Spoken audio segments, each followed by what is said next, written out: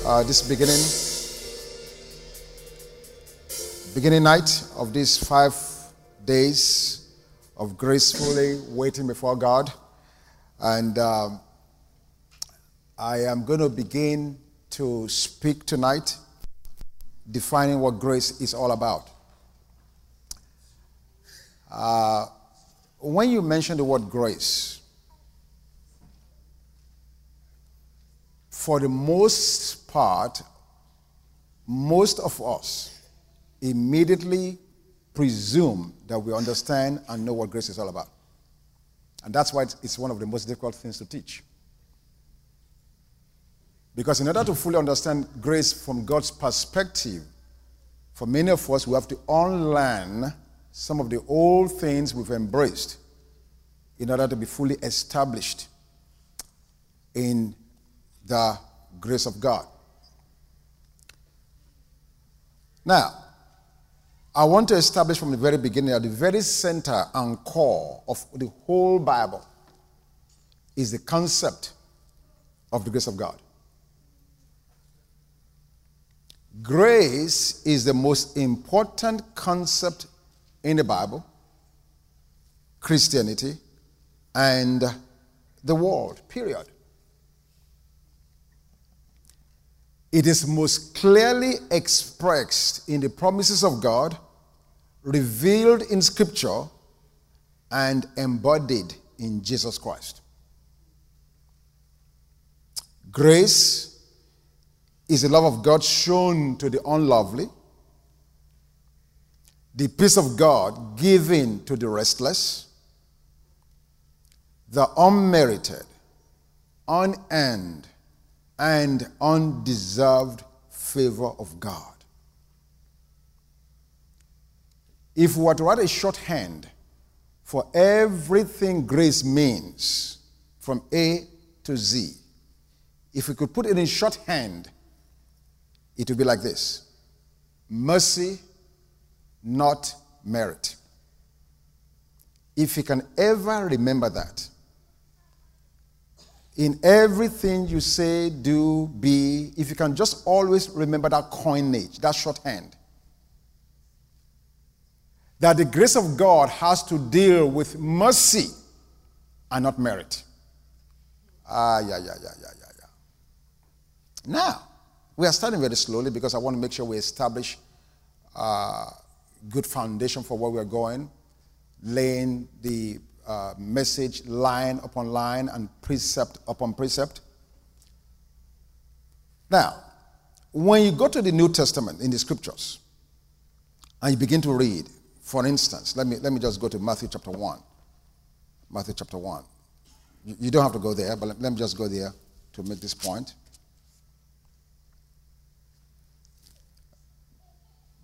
Matthew's gospel will tell you that his account of the life of Jesus is the gospel according to Matthew. In the book of Romans, Paul was speaking to the Roman church, and he said to them, he used this phrase, he said, my gospel. Paul took ownership of the message he was preaching, and he called it my gospel. Ephesians chapter 1 in verse 13, the Bible mentions this same message as the gospel of your salvation. Ephesians chapter 6 verse 15 refers to the same message as the gospel of peace. 1 Timothy chapter 1 verse 11 mentions the glorious gospel of the blessed God. Now, I threw all of that at you because if you don't have a certain grounding and you're reading these various passages, gospel according to St. Matthew, the gospel of peace, the gospel of your salvation, and on and on and on, you're wondering if these messages are in fact different messages. But the truth of the matter is, all of these are labels for one and the same gospel. There is only one gospel in the Bible, and that is the gospel which was known to Paul, hear this, as the gospel of God's grace. Go with me to Acts 20. Acts 20. At the end of the day, there is only one message, only one gospel. Only one. Only one.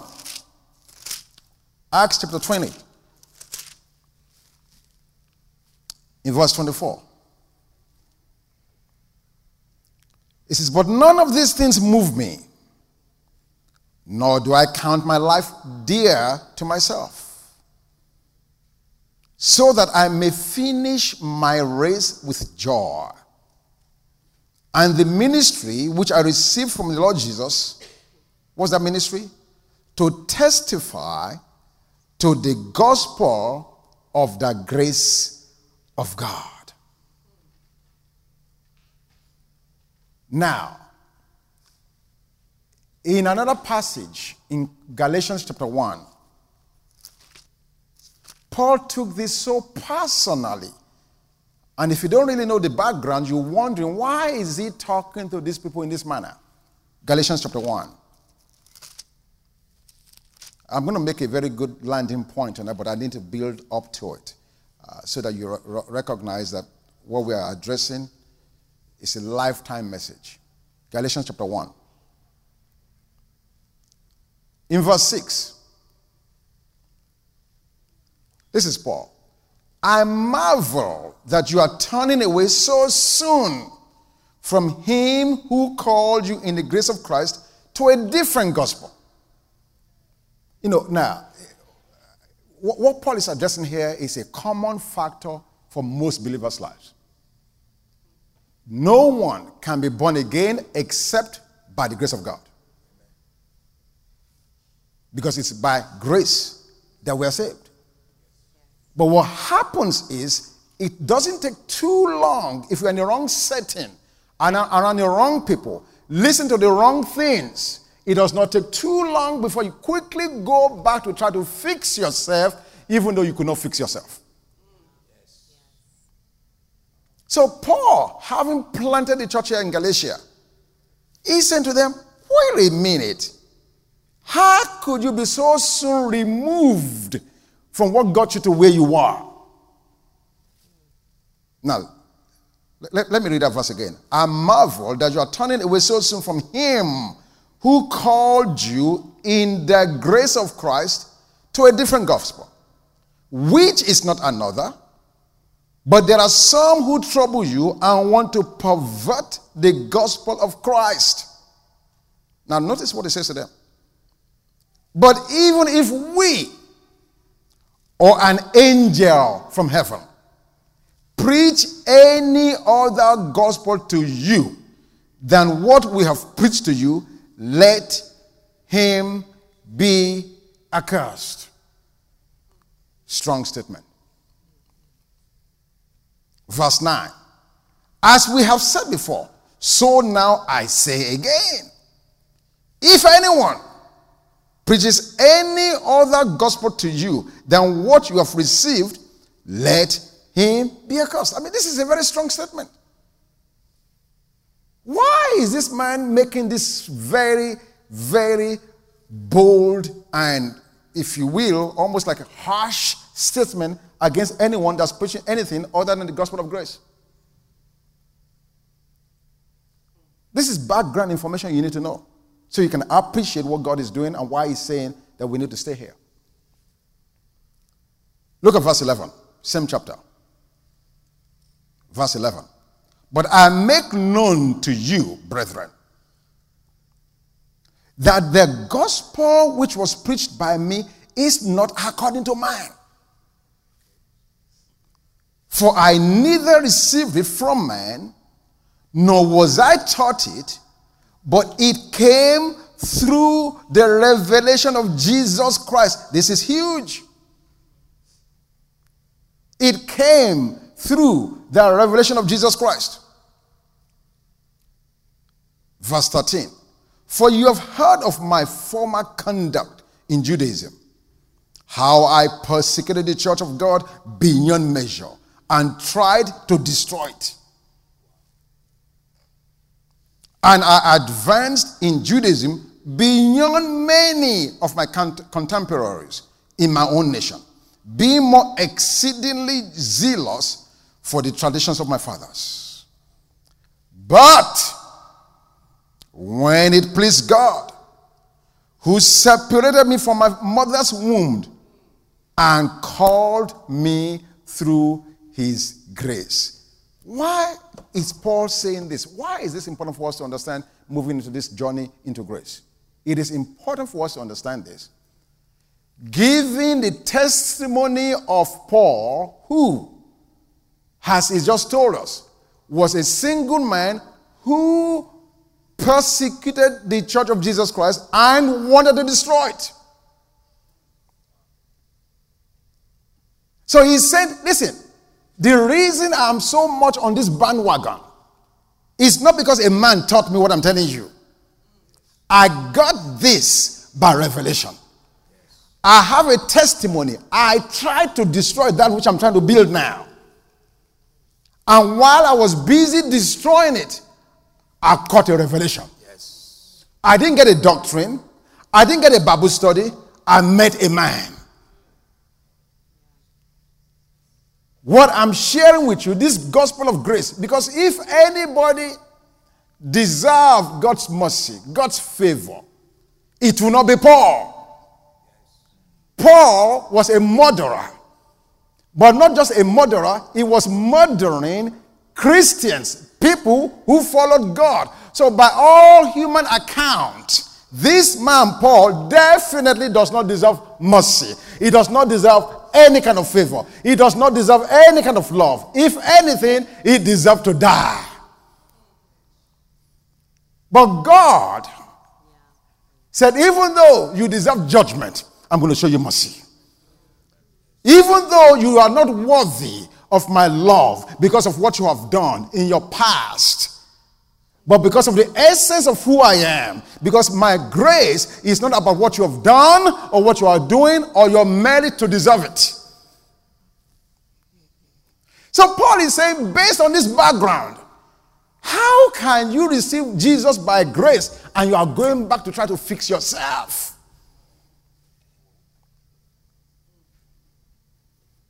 The gospel of God's grace. Are you following me so far? So this message of grace is not built on doctrine or theology, but on Jesus Christ himself. And therefore, that's why in Acts 14 verse 3, we read the word of his grace. Let's go to John chapter 1. John chapter 1. John chapter 1.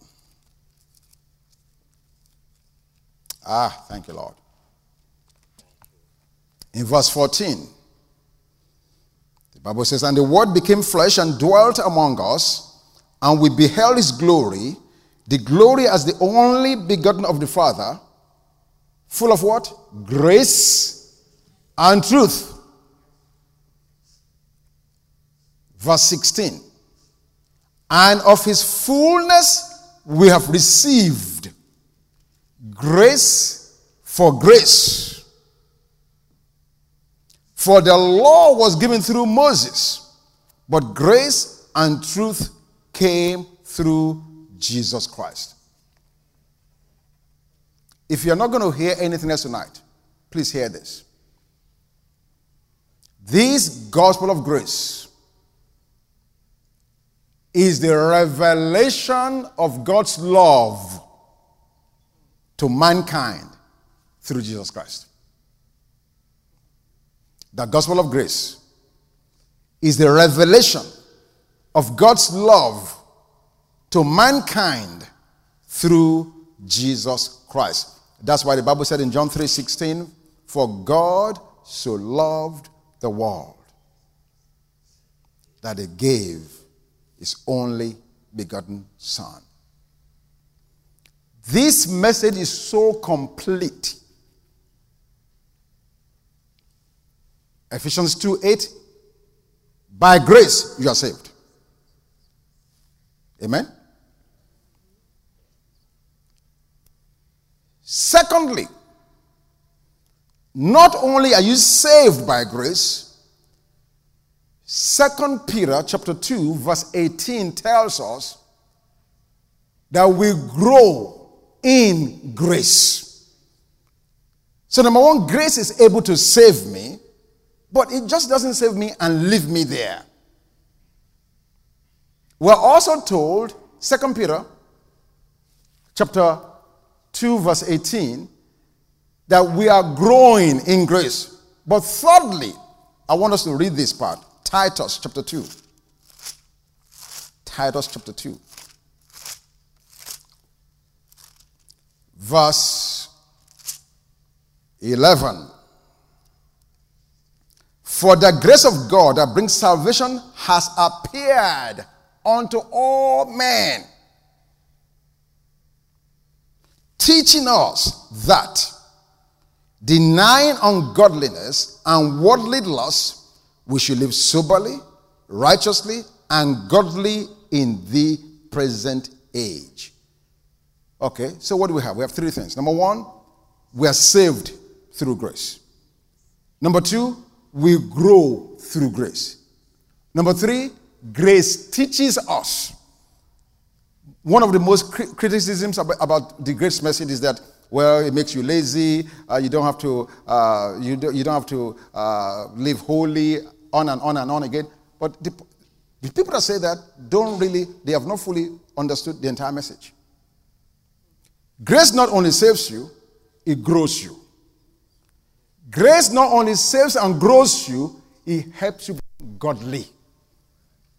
It teaches you how to be godly. Now, for the portion for tonight, I just want to address certain elements of our salvation that hopefully will be a mind opener or eye opener to many of you. How do we get into the kingdom of God? I've told us Ephesians 2:8. In fact, maybe we better just read it. For by grace are we saved. You know what? Let me read it. Let me read it from a few more passages, a few more verses. Verse 4. Let me start from verse 4. This is good. Let me provide context. Ephesians 2 verse 4. But God, who is rich in mercy. Why? Why is he rich in mercy? Because of his great love with which he loved us. Even when we were dead in trespasses, made us alive together with Christ. By grace, you've been saved. And raised us up together and made us sit together in the heavenly places in Christ Jesus. That in the ages to come, he might show the exceeding riches of his grace in his kindness toward us in Christ Jesus. For by grace, you've been saved through faith. And that not of yourselves. You need to underline that. For by grace you've been saved through faith, and that not of yourselves. It is the gift of God. In case we have we're a little mixed up about what he's saying. Verse 9, not of works, lest anyone should boast.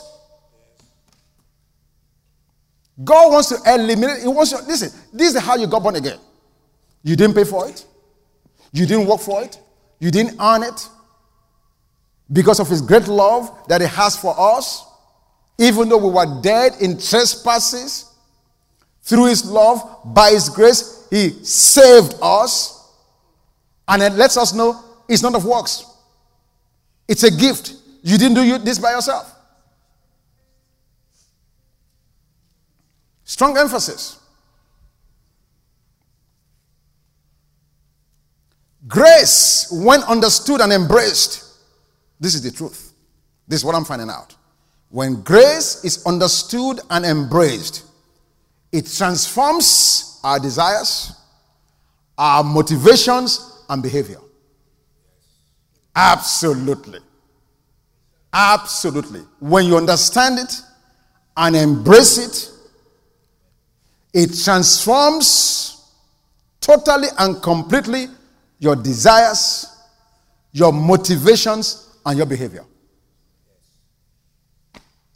No doubt about it.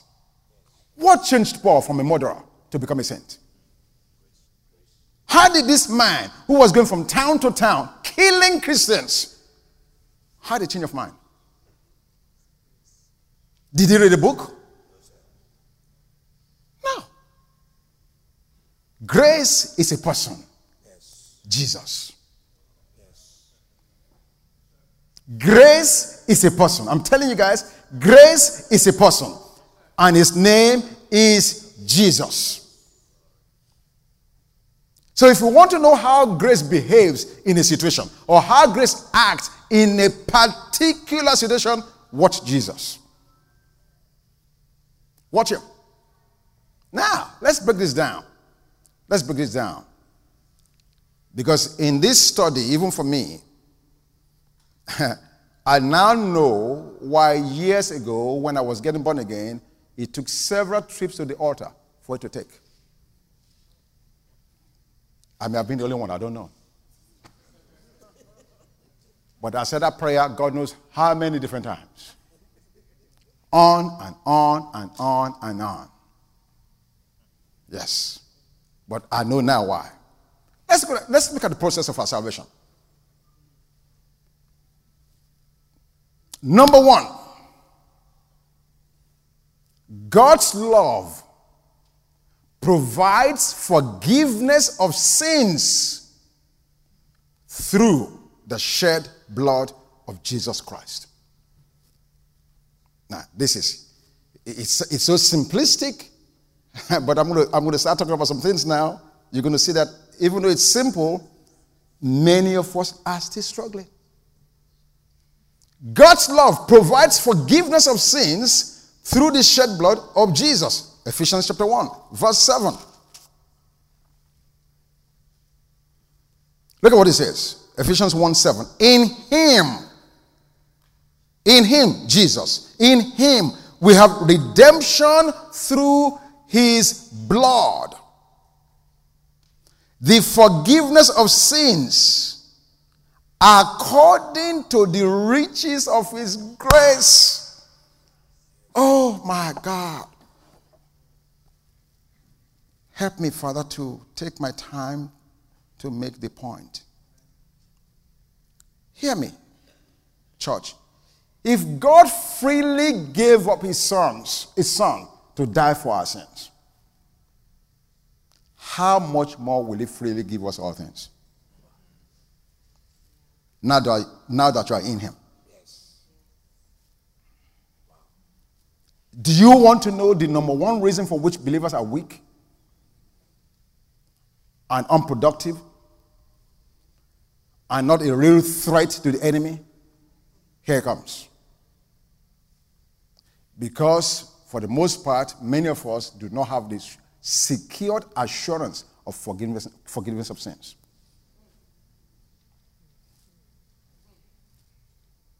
Christians are weak and unproductive because the forgiveness issue is not settled. 2 chapter 1 verse 9 makes it clear that if you don't settle the fact your past sins, your sins are forgiven, you're not going to be fruitful. Why? Because as you are trying to move forward, the enemy haunts you. He whispers in your ears. How dare you get up there and pray? How dare you open your Bible and read? You? The same you? Abba. How dare you do it? You that was angry with your son, with your wife, with your husband. How dare you say you're a child of God? And he begins to throw darts of accusation, darts of doubt, darts into your heart to deflate you and to depreciate you and to make you feel unworthy to be a child of God. Let me throw this out. Let me ask you this question. Are you 100% sure that you are 100% forgiven 100% of the time.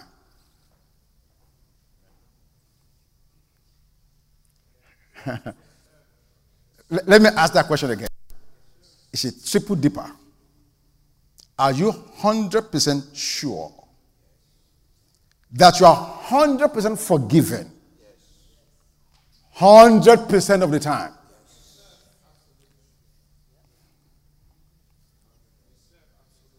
Hundred. Because if you are just 99.9, you are in trouble.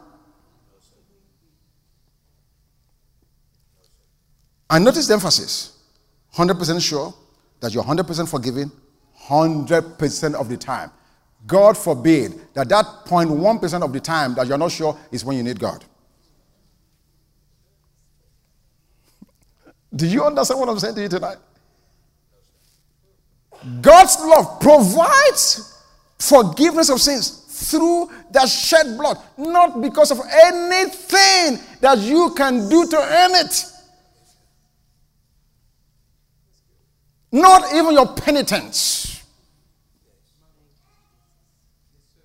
Not your remorse. Not your nothing. The only way forgiveness comes is a gift. And that gift by the reason of the blood of Jesus. End of story. So the process of salvation, number one, you need to know that God's love is making this provision for you.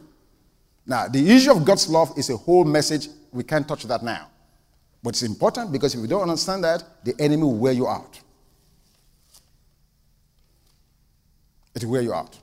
And when this message gets in your heart, that's how you're going to know that the message is in you already. Because not only will you receive the love of God, it's going to change how you love people around you. Yes. Absolutely. But for tonight, suffice it to say, number one, in the process of salvation, remember number one, that God's love, this incredible love, this inexhaustible love, this unlimited love, this everlasting love. Now, notice what God said, everlasting love. Oh, it just hit me now. Everlasting love. What does that mean? Before you got here, he loved you. After you're gone from here, he still loves you. Before you were ever a seed in your mother's womb, he loved you already.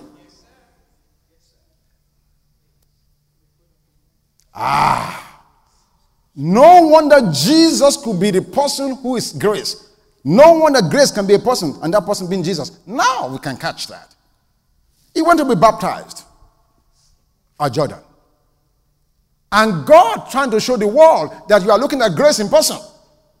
The Bible said the heavens opened and a dove came upon him, and there was an announcement that said, behold, this is my beloved Son in whom I'm well pleased. Grace in action. God questioned, what about this man that has not done anything will make you have pleasure in him? The man has not done jack. He's not preached the message. He's not opened a blind eye. He's not worked a miracle. And God said, you know what? It's my son. And by virtue of sonship, I'm well pleased with him. No works, no effort, nothing he had done gave him that affirmation. And that's the same thing that's available for you and I today. So first, God's love must be established. Number two, and this is really the place where I'm going to spend a little more time tonight. Repent. Or repentance. Don't let your heart skip when you hear the word. God's love provided forgiveness because of the blood of the Son. Be assured 100% of the time that all 100% of the sins is taken care of forever. 100%. 100. Second thing here, in the process of a salvation, that is important is the issue of repentance. There is a huge confusion when it comes to repentance because of two covenants. That word repentance means two things. Actually, it means the same thing, but there are two different ways of executing or implementing it under the two different covenants. Are you following what I'm saying? Repentance or repent, by definition, go check it out, means changing your mind. Whether it's in the Old Testament or the New Testament, the meaning is the same. However, the means of implementing it differs in both of those covenants. Let me read you a scripture. 2 Chronicles, chapter 7. 2 Chronicles, chapter 7. If you get this point tonight, God will help all of us. 2 Chronicles, chapter 7. Look at what it says. If my people, who are called by my name, will humble themselves and pray and seek my face and turn from their wicked ways, then I will hear from heaven and will forgive their sin and heal their land. So under the old covenant, you got four things you got to do.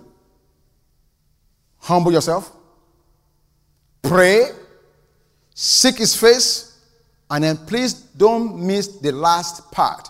Turn from your wicked ways. So in the Old Testament, the focus was on turning from wickedness. Are you hearing me? That was the focus. Turning from wickedness or from evil or from sin. Can you just imagine the Pharisees, who are supposed to be the top notch of people set apart from God? They consider themselves holier than anybody. They consider themselves as experts when it comes to the things of God and keeping the rules and the laws given by God. However, their focus was on turning from one sin or the other. What does that do to us? If I become sin-focused, what do you think happens? I'll explain it to you. It's very simple. So, say, for instance, maybe I finally, after 19 years of praying and fasting and seeking God, I conquered fornication. I finally get fornication in my back pocket. I conquered it. So now I get puffed up. Man, bro, I got it, man. The puffiness of the fact that I thought I had earned a victory. Guess what happens? So I turned from fornication. Now I'm into heavy-duty pornography. Why? Because my focus is turning from sin.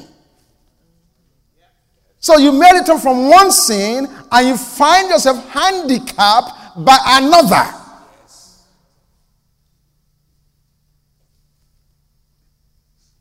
That's number one. Number two, let me ask you a question. You humble yourself, you pray, you seek his face, and then if you are lucky, you turn from the sin. Question. Because according to that passage, it is after you've done all four that you will hear from heaven and forgive your sins. So you only did 3 out of 4. So do you get 3/4 forgiveness? Are you following the trend of my presentation? It is very subtle. But if you're not careful, and if you're not really had an encounter with the gospel of God's grace, you find yourself in this vicious cycle of motivation, condemnation, and rededication. Because God, oh man, I don't want to do this again. This terrible sin, I don't want to do it. So my remorse motivates me to ask God to help me. I don't want to do this sin again. I don't want to do this again. So for a few days and a few weeks, I might not do it. But God never designed for us under grace to live like that and walk like that. Therefore, what happens at the end of the day is you find yourself back in that same thing again. And then you get condemned. The enemy says, look at you. I knew it's just a matter of time. You'll be back here. Guilt, condemnation, and then you go back and rededicate. And you start all over again. 99 years later, you're still in the same spot. Trying to overcome the same sin. The same wickedness. Because God never, under this dispensation, expects for you to do that. You humble yourself. You pray. You seek his face. And then you turn from your wicked ways. Then he hears. That was under the old dispensation. Not now. Not now. Repent, yes, we must. But keep the meaning of repentance in place, in focus. Repentance means changing your mind. Changing your mind. About what? We'll talk about that in a minute.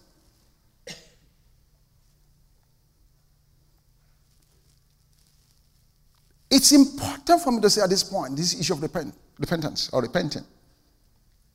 God does not forgive your sins in installments. No. Because he didn't pay for the sins in installments. Yes, sir. This is not MasterCard or Visa or American Express. No. He paid for it one time, once and for all. I'm going somewhere here. I'm hoping you can receive what I'm about to say. This is huge. Forgiveness is a free gift of God. Now, I'm sure everybody can receive that. But the next phrase is difficult. And God does not need your permission or repentance to forgive you.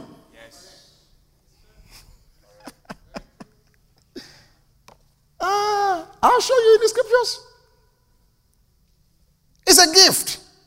But not only is it a gift, it does not need my permission, nor my repentance to give it to me. Yes. Wow. I told you guys that I went to the altar how many times? I can't even count. I lost count. The preacher made the altar call. Here I go again. I need to go get born again. They take me to the prayers, go back to my seat. 2 days, I was sober, I was normal. After 3 days, those salvation back in those days didn't last more than 2 days. I was back there where I was, and the next service, I was up front again.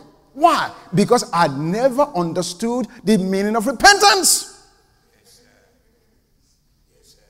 And I was trying to appease God, please God, find favor with God, find merit with God on the basis of my own decision to repent and forsake a sin.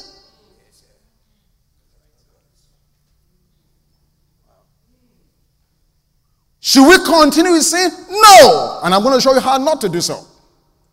But I'm telling you that we've been using the wrong approaches, and therefore we find ourselves knee deep in sin and shackled and chained up.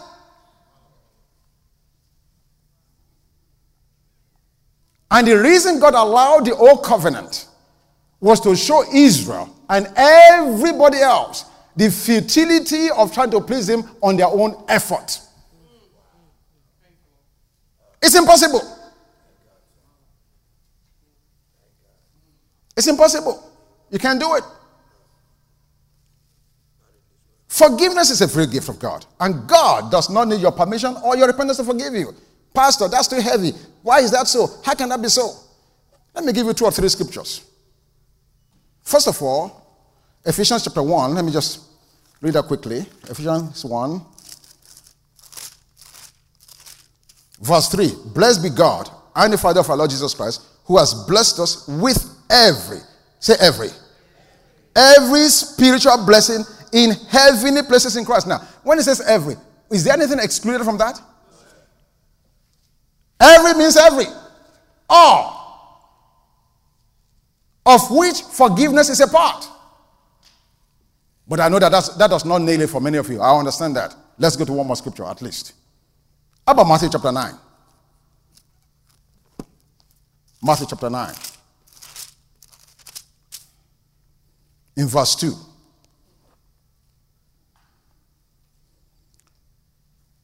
Matthew 9:2. Then behold, they brought to him a paralytic lying on a bed.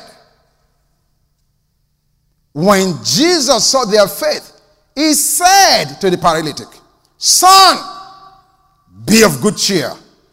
Your sins are forgiven. When did the guy ask to be forgiven? When did he repent?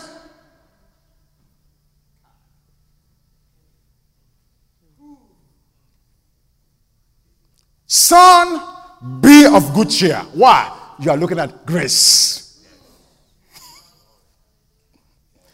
With grace, you don't need to do anything but your disposition to believe it. Be of good cheer. I know you've been paralytic. I don't know how many years you've been in this condition. You've been sad. They've taken from place to place to place. Everybody has pitied you but couldn't help you. The man came looking for healing. He received forgiveness. Why? Why? Before I answer the why, let me give you one more. John chapter 8. The woman caught in the very act of adultery. Couldn't deny it. Couldn't explain it. Couldn't spin it away. Caught in the very act. By the time Jesus dealt with all of her accusers, he now said to her, Madam, where are these then accusers? They've all disappeared. Notice the next thing Jesus said to her. Go and sin no more. He didn't say repent. Because in the mere pronunciation of the word go, from grace, when grace tells you to go, grace has empowered you with everything you need to be able to go in that situation and live above the condition, live above the situation, that you don't ever have to return to it. Hallelujah.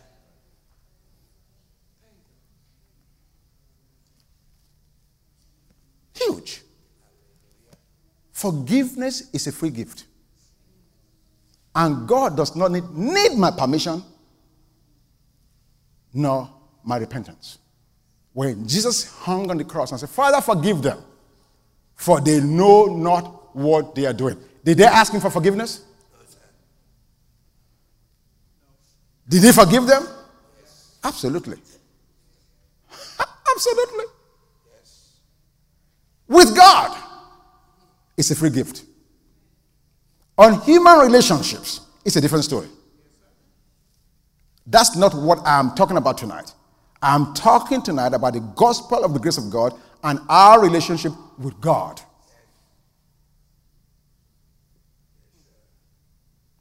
Oh, yes, I'm going to go there. God's grace in your life is bigger than any sin you can sin.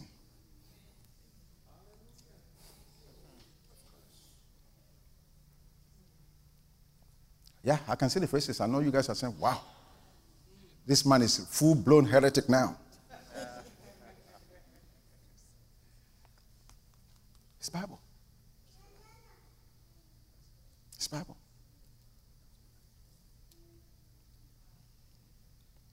So the OT, I earn, or rather I try to earn my forgiveness, but not under grace. Acts 26. Acts 26. I know I'm talking about repentance. So, in those days for me, for Bankole in those days, okay. Why did Jesus pronounce to the adulterer or adulteress, go and sin no more? And to the paralytic, your sins are forgiven. Why could he do that? Why could grace do that? Because grace recognized that man's problem, the root of man's problem is sin.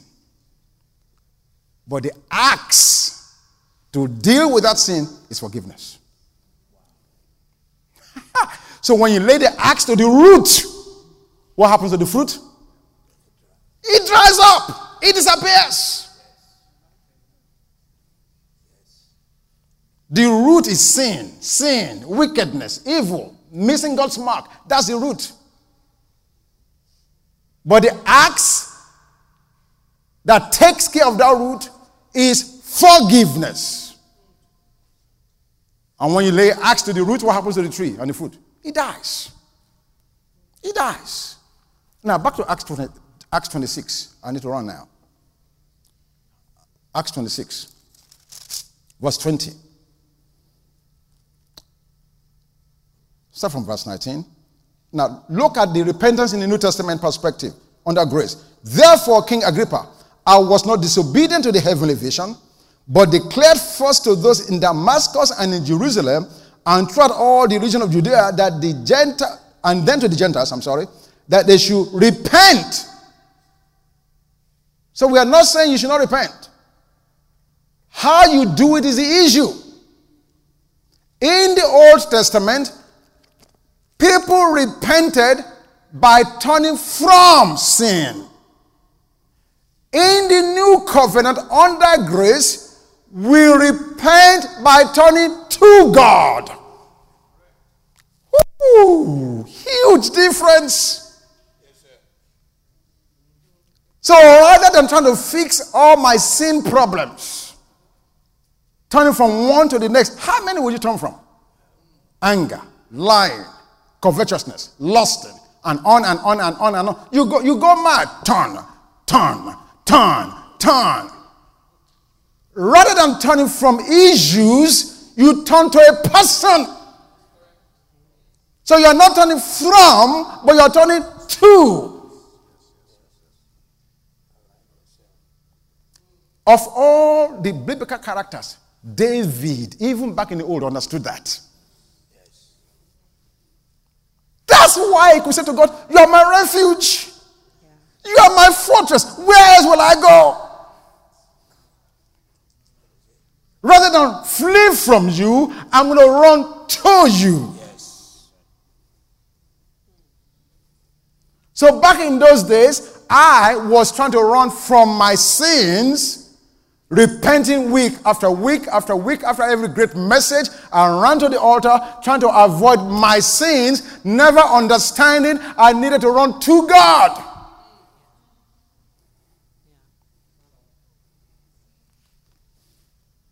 Huge difference. Because what happens when you run to God? When you run to God, ultimately, this God, this someone, this grace, when you run to Him, in running to Him, really, you've left those things behind. Effortlessly. Whereas before, I was trying to run away from sins, working feverishly to avoid those sins. Sin management. Things I need to put in place. Sin avoidance. I need to make sure I'm in a certain place at a certain time because I want to avoid. And at the end of the day, it's futility. But by running to Him, it takes me away from all of those things. Transforms my desires. Why? Because I've now met something and someone that is infinitively much better than what I had. Therefore, the change is permanent. Grace is the only one that can bring lasting change. Anything that I have to fix to make change, when I stop putting forth the effort, the change I made will be lost. You see them every day. We go on this wonderful diet. We starve ourselves. We lose 25 pounds, 30 pounds in 1 week. We have pictures on Facebook. You book all of the books. The day you stop eating the things you were eating that got you to lose 25 pounds, you blow up like a balloon. The next time they see you, they say, what happened to you? I thought you lost 25 pounds, you will gain 90. Effort. Is losing weight good or bad? No, I'm not saying it's not a good thing to do. I just use that as an example because it's easy for us to understand it. It's easy for us to understand it. And I'm saying to you, whatever effort you made to make a change, when you stop putting forth that effort, you lose that change. But when grace does it through you, it's effortless and the change is lasting. What do you want tonight? You want godly repentance, or you want to go back doing your penance? Please, let's turn to our faith. The process of salvation. Number one, understanding and embracing the love of God that brings forgiveness through the shedding of His blood. Number two, repent. Mark 1:15 says, repent and believe the gospel. Repent and believe. What does that mean? In fact, let me just quickly nail that. Repent. What does it mean? Repent and believe. What does it mean? It's simply saying, change your mind about who you think God is. Change your mind about who you think God is and what you think your life is. Change your mind. Believe what God has said about yourself. Repent. Change your mind. Change your thinking from what you think you used to be and believe what God says about you. That's what repentance means. And we should be repenting on an ongoing basis as we see new things from God. God teaches us new things. We keep on changing our mind, changing our positions, on and on and on and on. That's what repentance means. And as you continue to focus on God and change your mind based on what God is saying, you'll be far removed from the filthiness and the evil and the sins that used to easily beset us. So you are no longer under sin management or sin avoidance. You are alive unto God. Repent and believe. Number one, God's love. Number two, repent. And number three, believing. That's the process that gets us saved. Let's just lift up our hands tonight.